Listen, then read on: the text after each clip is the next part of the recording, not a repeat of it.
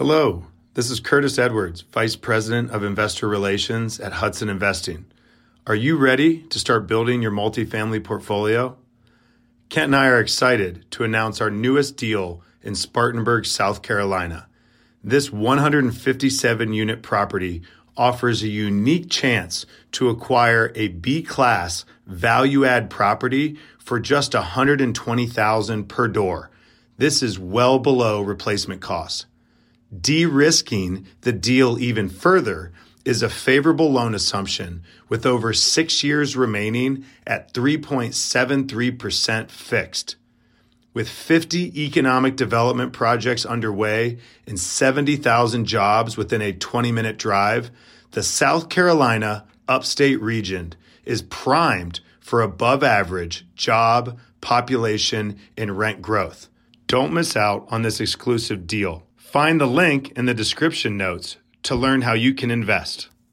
The next big principle when it comes to asset protection is just the basic court's authority, which is a legal authority or practical authority.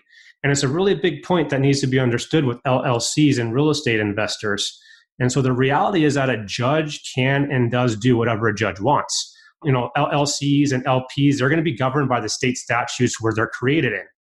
Welcome to Ritter on Real Estate, the show about how to passively invest like a pro. On each episode, I interview real estate experts who give their top investing advice, strategies, and tools, and I break down their insights into practical steps to avoid the pitfalls and make better investments. I want to help you passively invest like a pro. This is Ritter on Real Estate, and I'm your host, Kent Ritter. Hello, fellow investors. Welcome to another episode of Ritter on Real Estate, where we focus on how to passively invest like a pro. I'm your host, Kent Ritter, and today we have Brian T. Bradley with us, and he's here to teach us about asset protection. And it's an extremely important topic to understand, especially as an investor, as you're going into different deals. How do you protect all of these assets that you're accumulating and all these investments that you're making? So Brian's going to go through this with us today. He certainly has the pedigree to talk to us about asset protection. Brian is a leading educator and asset protection attorney for high-risk professionals, entrepreneurs, real estate investors, and high-net-worth families. And Brian's goal is to give you peace of mind knowing your assets are safe. Brian also acts as a chief knowledge officer for law firms, helping them maximize their value, along with technology integration. And Brian was selected to the Lawyers of Distinction list 3 years in a row, from 2018 to 2020.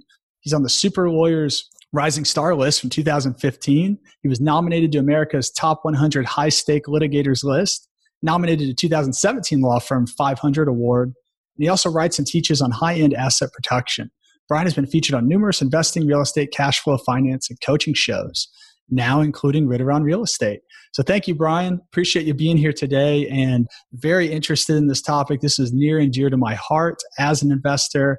And I want to make sure that all of our listeners out there are doing the right things to make sure that they don't run into issues and they can hold on to all this good wealth that they're accumulating. So thanks for being here. Yeah, absolutely. And thanks, Ken, for having me on and putting the podcast together. And, like you said, it really is a big topic, but it's necessary. And I hope that these key concepts and the roadmaps, we talk about really help. And at the end of the day, I'm an investor also. It's not a matter of what you have. I always like that saying, it's what you keep. And that's what my job is to help you sleep better at night and keep more of what you got. Yeah, I think that peace of mind is essential, especially as you get more and more involved with investing, you get involved in more and more investments. So let's start from the top. Let's just set the stage for what is asset protection. Asset protection isn't traditional estate planning. So it's modern estate planning or more strategic planning. And what we're doing is placing a legal barrier between your assets and your potential creditors. That's it. It's just a barrier like a safe for your gold or your guns. And anything of value, you're going to want to put behind that barrier so that it's not easily attached with a lien or reached or attacked with a lawsuit. Now, for people who grew up with a more old school mindset where lawsuits really never were an issue, back about 40 years ago, you could essentially just have everything in your own personal name or in a family trust. That was acceptable then, and you could get away with it about 30 or 40 years ago. But over the past 40 years, the litigation landscape's just completely changed. Things that didn't happen in the past or that weren't allowed to happen in the past, like contingency fee lawyers or law firm advertising, are completely commonplace now. And so asset protection is now your modern best bet and attempt to level the playing field by using all the different legal tools we have. And what this does is make it very hard for creditors to collect. And so at the end of the day, you really can't do a lot about getting people not to sue you, because that's just the legal system. If someone's going to sue you, they're going to sue you. But what you can do and have some control over is about how collectible you are and what jurisdictions you set up your systems in. Very interesting. Sounds like part of it, you're setting up a barrier. You're also, as you talked about, contingency fee attorneys and things, you're trying to set it up right so that you don't seem enticing as someone to go after. Correct. You want to decrease that target on your back. And so the more you have, the more you get, the more visible you are, the bigger your target grows and grows and grows. So what your role is and job is to decrease that target and not be seen so much as a mark, to where even if you are a working mark, whoever that attorney is going to research you, they're going to say, well, this is a big mark, but there's no assets that we can actually collect on. So we're a business. If we're going to spend $50,000 suing this person and we're going to spend that or more to collect on, that's not a good business structure. We're going to close our doors really fast. So we're going to move on to somebody else. Very interesting. Okay. So what are the different forms of asset protection? Yeah. So we can go over a roadmap, and a lot of the principles come down to equity and cash flow and inside versus outside liability, as well as some legal practical authorities. And then we got these big guns called asset protection trusts. And so we'll just walk through this roadmap and kind of lay down the foundation, and we'll just go from there. And so the goal is the same no matter what stop on the road that you take. Essentially it's just to get the assets out of your personal name. And then each stop has different levels of strength to protect you from attacks based on your asset profile and your needs. And so the first big concept that comes to protecting real estate is that equity and cash flow are what really matters. It's not fair market value. Real estate almost always has debt attached with it. And what this means is that a building worth $3.5 million and, there's $3.2 million of debt actually is going to have a less net value to that owner of a building that has, $650,000 worth, but is paid off in full. And so it goes to the general saying of gross value is vanity, net is sanity, and cash is king. Why you care about this for asset protection is because if you have a judgment creditor looking to collect a judgment on you, they don't care about the gross value of their property. They only care about the net equity and the cash flow that's coming from that property. And so sometimes carrying debt as an asset protection barrier works for you because it's harder to collect on. Very interesting. So actually keeping a healthy amount of debt on your property is that first barrier that we talk about. Yeah, it could be a first barrier, and most people who are just starting out aren't paying in cash. So they're going to have a mortgage. So they're going to have already a higher principal than the creditor suing them in an initial spot. And then I would always say, have insurance, just know the limitations of it. That's going to be the next entry level barrier. And then there's going to be LLCs. That would be your next entry point. Everybody knows about LLCs. Everybody understands what they are. There's pros and cons to them. They're good as a entry point, and they're good to limit some of your personal liability. They're good because they're easy to manage. They're cheap to start with. Eventually, it just becomes a mess. And like we were talking about before, you can't transfer jurisdictions with LLCs. And so if you're living in California, for example, and you go by and create a Nevada LLC or Wyoming or Delaware LLC, whatever state LLC that's not in the state that you're at, where's that asset at? That asset is not in California. Wherever that injury comes from, that property, that asset, that's where the jurisdiction is of that lawsuit. Those are the state laws of torts and damage laws that are going to be used. They're not going to transfer Delaware tort and personal injury laws to California because you formed a Delaware LLC. And so that really goes into the next big principle when it comes to asset protection is just the basic court's authority, which is a legal authority or practical authority. And it's a really big point that needs to be understood with LLCs and real estate investors. And so the reality is that a judge can and does do whatever a judge wants. LLCs and LPs, they're going to be governed by the state statutes where they're created in. And what this means is that if you created a Nevada LLC and the exclusive remedy against that Nevada LLC or Delaware LLC is the charging order, a judge, even in, let's say, California, by statute may not issue a remedy beyond that charging order, but that's just in theory. That's not how things actually play out in court. everybody knows this. Everybody knows that theory and practicality don't mix. Practical authority is what we're actually working with. And this is the power of a judge to actually do whatever a judge wants. This is their power to make decisions. And they have a superpower called the court of equity, which means even if they don't like the remedy that's coming down that they see that's backed by case law, statutes, and codes, their job is to make equitable decisions. So they just want everybody to be happy, and even if it's in contradiction to those established laws. And so a judge has very broad powers to reaching your assets, like seizing them, placing a lien on them for a closing, ordering sheriff sales, cleaning title, wage garnishments. And the problem is judges, even without the legal authority to do these things, they do them all the time by exercising their superpower, the court of equity. And that can be done in direct contradiction to all these established codes and case laws. So the solution to hinder a judge's practical authority over your assets is to create an asset protection system so that they can't circumvent the legal processes themselves. And it helps you protect your assets and settle and negotiate, get to the negotiating table a little bit faster and into a stronger position than you were in before. And that's by having stronger asset protection systems and using asset protection trust. Gotcha. So we talk about some of the entry level, right? Having healthy debt on your property, insurance, LLCs. But I guess what's the next level of things as you really bring this together into an asset protection program?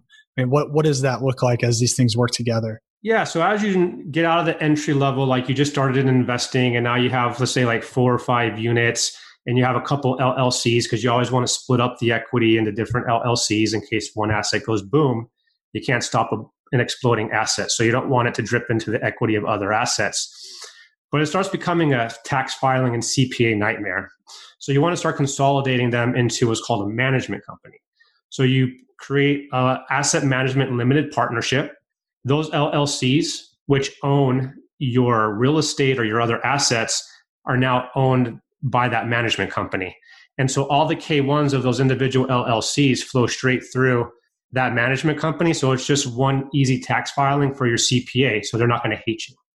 And then you can manage the business aspect of it through the management company. And then you're going to have those individual LLCs acting as holding companies in the management company.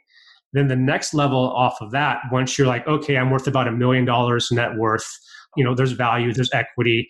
Maybe you're a doctor who also has malpractice, who's also investing in real estate, or you're just a successful real estate investor and, have syndications you're doing, is an asset protection trust. And so that's where really the meat and potatoes of asset protection and the true teeth really come into. But when you have asset protection trust, the big issue it comes down to is jurisdiction. Like where do you set these up in? You can either create them domestically or you can create them offshore. And that's where the important decisions of these come into. And what is an asset protection trust? Just very simply kind of break that down for us. Yeah. In its basic terms, an asset protection trust is not a revocable living trust. So a trust is not a trust. And I think that's a big misconception that a lot of people have is like, oh, well, I have a revocable living trust. I'm good. And it's like, no, you're not. A revocable living trust is just to help you avoid probate, identify who your beneficiaries are when you die, who everything gets passed down to, and to hopefully avoid estate tax if you're one of those 0.01%ers above the $25 million death tax amount. But they have no asset protection to them whatsoever. Asset protection trusts are designed specifically to protect your assets. They're called self-settled spendthrift trusts, which means they're created by you, for you, as your own beneficiary. And they have a lot of strong statutory protections in them. And all asset protection trusts across the board are all these self-settled spendthrift trusts, even the offshore ones. And they're grantor trust, which means that you, the person that created them, retain some of the power and benefits of them. You're not just signing it all away. But the important part of asset protection trust, like I said, is what jurisdiction do you actually set these up in? And what jurisdiction means is that the laws and the rules that govern you and trust and business entities, they're going to be different from one jurisdiction to another. And this means from one state to another and one country from another. If you just think about, like cop movies or TV shows, and there's a dead body that falls right in the middle of a county line or a state, state line, and you have two arguing detectives. Let's say our jurisdiction. No, it's our jurisdiction. They're arguing about whose laws are going to apply in this. And that's the importance of jurisdiction. you have two options when you build this, when you set up asset protection trust, like I said, domestically here in the US, or you can set them up offshore. I personally prefer offshore and the power of going to the Cook Islands if and when the client needs it. And the reason is because they have what's called statutory non-recognitions. They don't recognize other states or countries' court orders or judgments. They're just going to say, thank you, we don't care, we're the Cook Islands, a lawsuit has to come through here. And there's so many statutory hurdles that have to go in place to get a lawsuit there that it makes it virtually impossible to be sued there. They'd have to prove their case by the murder standard beyond a reasonable doubt. The plaintiffs have to front all the court costs, and they have to fly in a judge from New Zealand. You can't use contingency-based lawyers. Your U.S. attorneys can't follow you there and go with you there. If you lose, you pay. And so if I'm suing you and I have to prove a civil case beyond a reasonable doubt, most likely you're going to lose and then pay my attorney fees and my legal fees. And there's only a 1-year statute of limitations. And so it's really, 5-star effective, statutory non-recognition. But everything has pros and cons. The cons of purely offshore is it's expensive. It's not for everybody. The costs are going to be higher and the maintenance fees are going to be higher, generally around $5,000 to $10,000 a year. And then you have the domestic side, the purely domestic asset protection trust. They're great on costs, are going to be a little bit cheaper, and the maintenance fees are going to be less. But their problem is they're going to fall short on effectiveness. And that's just because of our U.S. legal system. In the U.S. legal system, we have the U.S. Constitution, the full faith and credit clause. Every state must give full faith and credit to the judicial proceedings and orders of every other state, which means if I'm getting sued in one state, I can't go run to another state for their protection. Kind of what we were talking about with LLCs before. It's just not the way the legal system works. And then we're also seeing a lot of case law come down. For example, California residents using out-of-state Nevada asset protection trust. The courts are coming out saying, well, if you're not a resident of these states, and there's only 17 states that have this, self-settled spendthrift legislation, if you're not a resident of one of those states, it doesn't benefit you. You can't get the benefits of a state that you're not a resident of. And so they're piercing those trusts now and collecting on the assets in them. And this is just, from basic cases like Dell versus Dale, Tony One versus Wacker, In re Hubbard, all great facts, but the courts just said, hey, you're an out-of-state resident using a different state trust. Sorry, we're not recognizing them. And so you see this landscape of asset protection, and you can go offshore, you can go domestic. You don't know which route to pick. And you're like, well, I really like the combination of both. Why can't we just marry them both together? You can. Actually, it's called a bridge trust. And so what the bridge trust is, it's a hybrid, and it's a foreign asset protection trust. But we maintain domestic compliance with the IRS. And we stay in compliance with what USC Section 7701. And that makes the IRS classify the Cook Island Trust domestically. And if you're ever sued, we drop the US compliance. Now it's purely a foreign asset protection trust, and all the strength and power of the Cook Islands are automatically in your back pocket when you need it. And so the benefit of it is the cost is going to be cheaper, generally around $29,000 to set up that whole system. And the annual maintenance fees are going to be a lot less, like $2,100. Plus, you don't have to deal with all the foreign IRS compliance, so you don't have to have all the disclosures that you would for a foreign trust. You have anonymity by the St. Germain's Act. And if a rainy day and you're staring down the barrel of a really big lawsuit, all of a sudden you can just automatically trigger the migration clause, transfer the assets to the foreign jurisdiction of your trust, and you're going to be in a lot stronger position of strength. Gotcha. So those are some interesting advanced strategies. As I think you mentioned about $1 million mark, but when does it make sense for folks really to look at these more advanced asset protection trusts?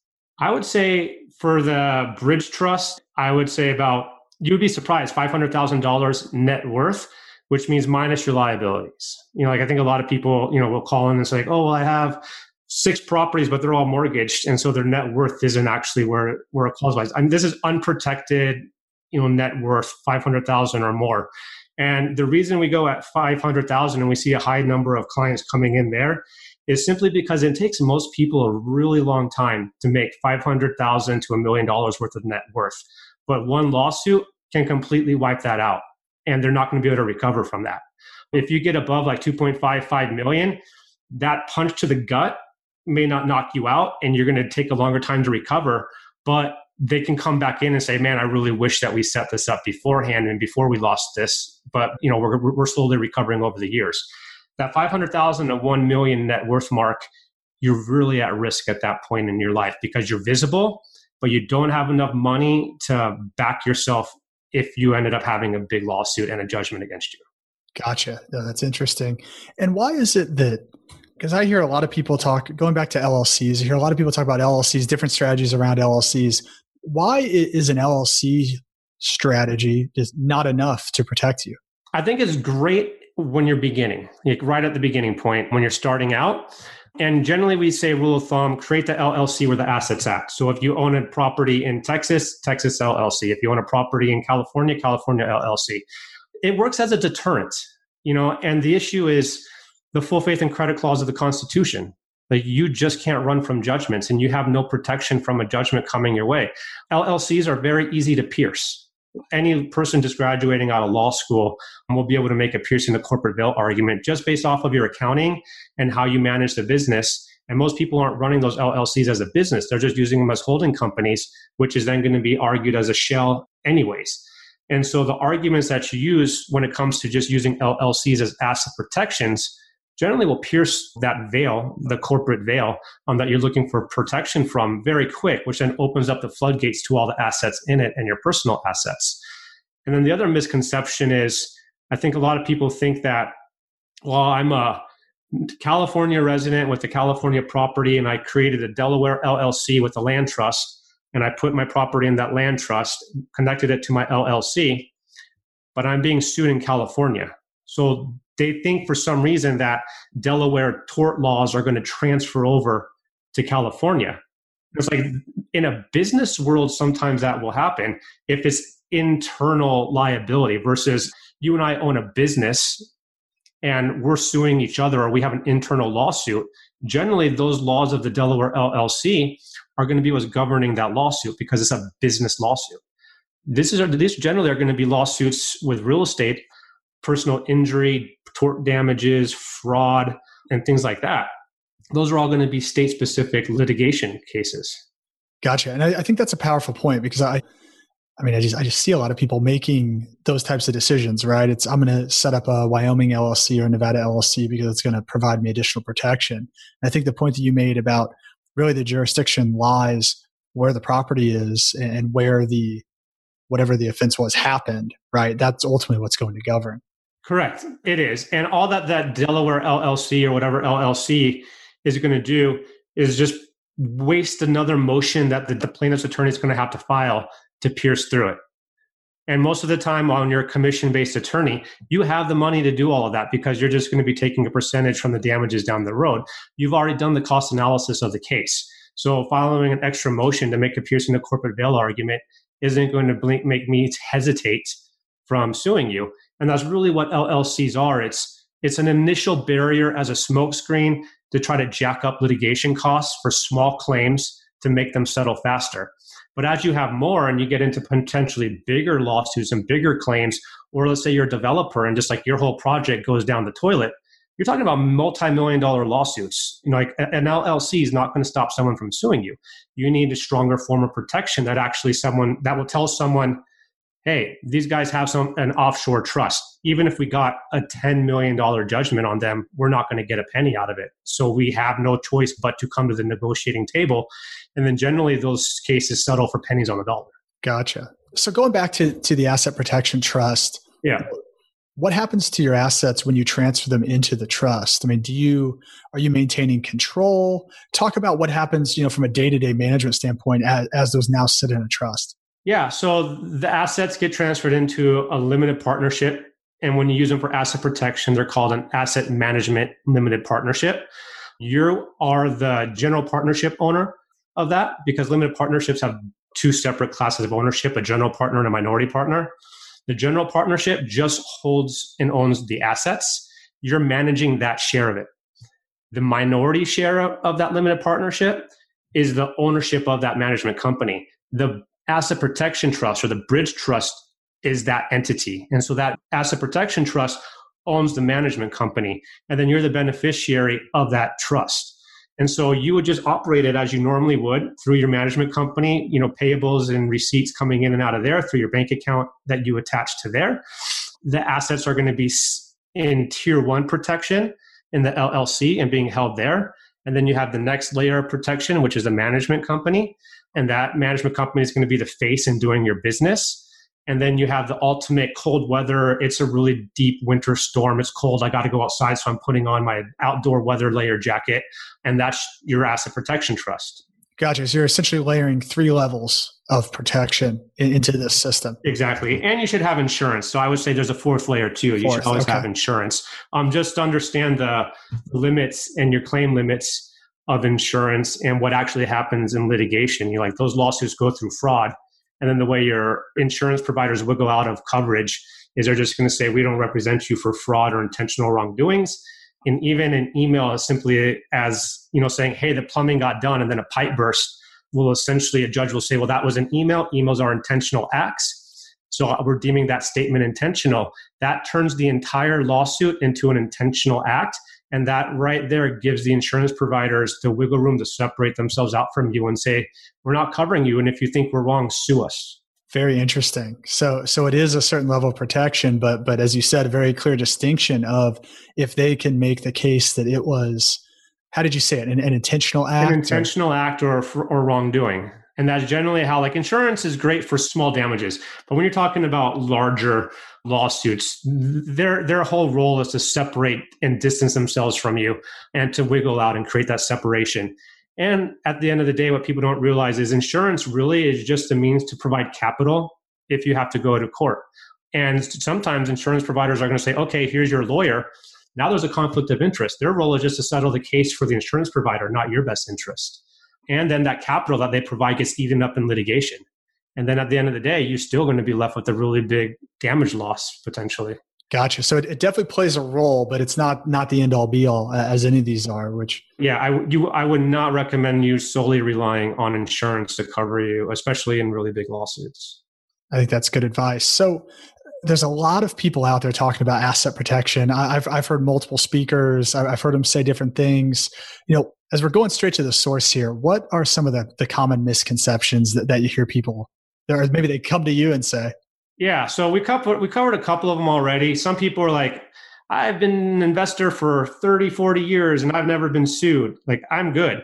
Well, that's not a plan. That's just relying on lady luck. That's just like being at the roulette table or craps and saying I'm just letting it ride. I've been lucky this whole time. That's not a protection plan. That's just luck.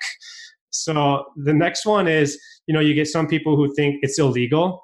No, asset protection isn't illegal. And the courts have been very clear on this. They like preventative planning. They want you to plan before you need it, before a lawsuit. If you come in afterwards, it gets to be a really thin line of what we can do. And we have to then cross and, walk through that analysis through fraud and fraudulent transfers, and a whole lot of another analysis that can be a whole nother show on that. But it's not illegal, and insurance is a base form of asset protection. So just realize that's been around. Trusts have been around since the Crusades. LLCs have been around forever. We're just using different legal tools that exist, and then how we use them and combine them just depends on the client's profile. Another big misconception for offshore trusts is that they're all scams. No, they're not, but scams do exist. So don't think that they don't exist. Scams exist everywhere. And people get concerned when they hear about, for example, the Panama Papers, or they watch movies or Netflix. So just do your due diligence like anything else, but realize offshore trusts have been the global standard since the 80s when they were created. And there's a reason. And the case law of offshore asset protection trust is solid. Over 40 years of just great case law, which you can't say for LLCs and all the piercings of LLCs. So just do your due diligence when you talk to an attorney, but you should be comfortable if you have a proper attorney drafting an offshore trust. They exist and they're used worldwide. Another great one is, I'm using asset protection to avoid taxes. No. If that's your intent, don't do it. It's illegal. It's fraud. If you talk to an asset protection attorney and they start talking about hiding assets, run away from them. If they talk about how it's going to benefit better for their taxes, just hang up the phone and run away. If you were to call me and say, I want to set up an asset protection trust because I don't want to pay my taxes, I'm not going to retain you because it's illegal and I don't want to lose my license. So just realize it's all tax neutral. It has to be. But that doesn't mean you can't get secondary tax benefits. Because if you take something out of your name and you put it into a business entity, the IRS views you through different optics now, which means you're going to pay different taxes. And generally, it's going to be to your benefit. It just can't be the primary reason for the setup. Another one, which is really a good question and confusion that I get is, would crossing the bridge with the bridge trust be a fraudulent transfer? Because you have a domestic trust, then you're getting sued, and then it becomes a foreign asset protection trust. How's that not fraud? Like, logical question. And the reason it's not is because a conveyance happens when you change ownership of an asset. So at the point, if and when you ever would have to cross the bridge, and most of the clients never do, there's not a change in ownership because the bridge trust already owns the assets from its creation. So crossing the bridge doesn't qualify as a conveyance because all the conveyance was done within the first 30 days of creating the trust. If we have to, we just drop the IRS domestic compliance, which then purely classifies the trust as foreign. And then another really big misconception is, can a foreign trustee take off with my money? And that's a really, because you watch Panama Papers and you see this stuff, you hear it. And it's a very good and understandable concern. And a properly drafted asset protection trust creates internal and external checks and balances. So it involves the trustee, you with the trust protector looking over the trustee, you, the client, looking over the trust protector, and the bank of your choice having built-in delays and they have client consent requirements before any transfer can ever even take place. And you actually have to sign off on it. And so the effect of that is it's virtually impossible to make any move in your trust and your assets without you directly knowing of it, consenting to it, and signing off on it. So there's not just the layers of protection. Within each layer of protection, there's additional nuances that have to be set up correctly to avoid, like you said, a situation where somebody could commit fraud, right? I'll piggyback off of that. And that's where it's like, oh, I can do this myself. No, like you did a great job probably DIYing your investment career and your business. Don't DIY things that carry liability and legal implications, especially to this level, because you're just going to mess it up so bad and it won't have the effect that you wanted if you're ever challenged in court. And that's what you want. You're setting this up to where if it rained and poured on me and I'm in court, how is this actually going to work?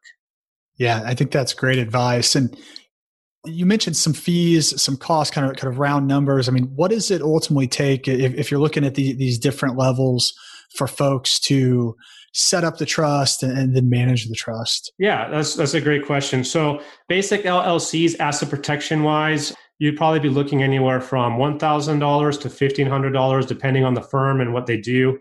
And that's a pretty good general cost that I find across the board for it to be done right and to be done by a lawyer and to have all the I's dotted and T's crossed that most people forget about. Asset management company, you're looking at generally $6,000. And then they'll transfer, and we would even transfer the LLCs into that for you. Most firms would. For the full package, an asset protection trust, a bridge trust with an asset management company, we charge $29,000 for that. And that's we price ourselves like right in the middle just because it's just our business practice. We'd rather have people have something that they can actually get the benefit of and not hurt their bank account. And so you'll see some people charge more, some people charge less.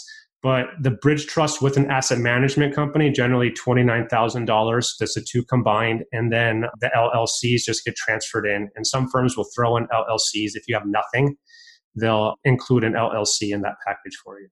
I gotcha. And just as a follow-up to that, the asset management company, from what you said, sits in the middle there. Who's actually running the asset management company? You're the managing member of that. You're the managing member. Okay. Yeah. And then the trust is the minority? And the trust is the minority, and the trust, that's the ownership of that, and the trust owns it. Yeah. Gotcha. Okay. Well, awesome. Well, Brian, so much awesome info. I think you helped clear up some misconceptions from me as well, but really powerful stuff. Before we end, there's a section at the end I like to do called Keys to Success. Just four simple questions I'd love to get your thoughts on. Putting yourself in a passive investor's shoes, somebody that's looking at a deal with a syndicator, or that's maybe from your perspective more of somebody that has done a few investments like this now and has accumulated some wealth. What's the one question that they should be asking? Where's my liability coming from? Interesting. And then what's the thing that you're most proud of? I get to spend a lot of time with my kids. Like I have a 2-year-old and a 4-year-old. And so the way I was, set up my practice now is, I get to spend so much time with my two girls, at this critical time in their age, and taking them to dance class and gymnastics and soccer in the park. So I get to spend more time with my kids than I think most people do. That's awesome. And that was one of my main drivers to become an investor as well, was that time freedom. I've got 3 small kids, so I'm right there with you. And what's a book that everyone should be reading? So there's so many good ones, but I'm going to go with something, because everyone's going to be like, oh, Rich Dad, Poor Dad, or Richest Man in Babylon, or any of those. But I'm going to say The Alchemist, because it's kind of like those, but in your personal life and journey. And, you're going to read a bunch of finance and investment books, but, it's the whole package. And so, have a good little personalized journey, which also ties into finance also, if you've never read the book. So you get a lot of good little principles out of there. That's good. I haven't heard of that one. I'm going to have to check it out. Yeah, it's actually I think one of the top 4 best-selling books ever. So really? All right. Well, I'm going to pick it up on Amazon. And then lastly, what's your number one key to success? Don't be afraid to fail. You're going to fail. Just don't be afraid of it, because, otherwise you're going to get stuck in analysis paralysis. Just look at failure as a growing opportunity. And the sooner you start failing, the sooner you're going to start learning, make adjustments, don't make the same mistake twice, and keep going. But just realize failure is inevitable. Just don't let it freeze you. Just learn from it and go on. Mm-hmm. That's fantastic advice. Brian, so last, how can folks get a hold of you if they want to learn more about what you're doing in asset protection? Yeah, they can jump on my website, www.btblegal.com. I have tons of educational videos and pamphlets and brochures there. Frequently asked questions. There's probably not a question that you can think of that we don't have on there. Just, it's all education for me. The more people get educated, the better. They can email me, Brian, BRIAN, @btblegal.com. I used to do paid consultations, but I just do free consultations because I find most people are afraid to get the legal advice because they want to talk to more than one person and they don't want to pay an astronomical amount of, consultation charges. So they just become Google lawyers, which is all wrong, and make the wrong decisions. And so I'd rather just give you some free advice, let you think about what you want, or if you like what I have to say and you want to go price shop, it's not my problem. We do that. I just would rather have you a good, solid evaluation and make an educated decision and not be afraid to talk to someone because of cost. Yeah, I appreciate you doing that, because it is a topic that's really complex, right? Like you said, there's a lot of different opinions out there. I've heard, like I said, numerous people say many different things on the subject. So appreciate you giving those free consultations to folks. And yeah, and the advice, when you're looking at different people's advice, just realize it comes down to your current situation, your current investment strategy, but don't lose sight of what your long-term goal is, because things are going to have to change and evolve as that grows. And so just realize if someone is only selling you a one-stop shop, piece of advice, there's a reason that's probably not a route I would want to go, because it's your whole picture and then where you're going that has to be evaluated. Yeah, that's great. So as a takeaway for our listeners today, make sure that you guys are evaluating your position, evaluating the asset protection that you have in place, understanding where your liabilities are. And this is complicated stuff. So I think get good legal counsel around this. But at a bare minimum, we talked about using debt as a strategy. We talked about making sure you have the proper insurance. We talked about LLCs as a starting point, but then ultimately moving on to that asset protection, the greater level of asset protection with the asset protection trust. So make sure that you're evaluating and educating yourselves on that. And with that, Brian, thank you so much today. Really valuable topic. And thanks for being on the show. No, thanks for having me. I enjoyed it. Thanks for listening to another great episode of Ritter on Real Estate. Hit the subscribe button to make sure you don't miss out on the content that will make you a better investor. Also, visit KentRitter.com for articles, videos, and tools curated just for passive investors. Until next time, this is Kent Ritter with Ritter on Real Estate. Now go out and invest like a pro.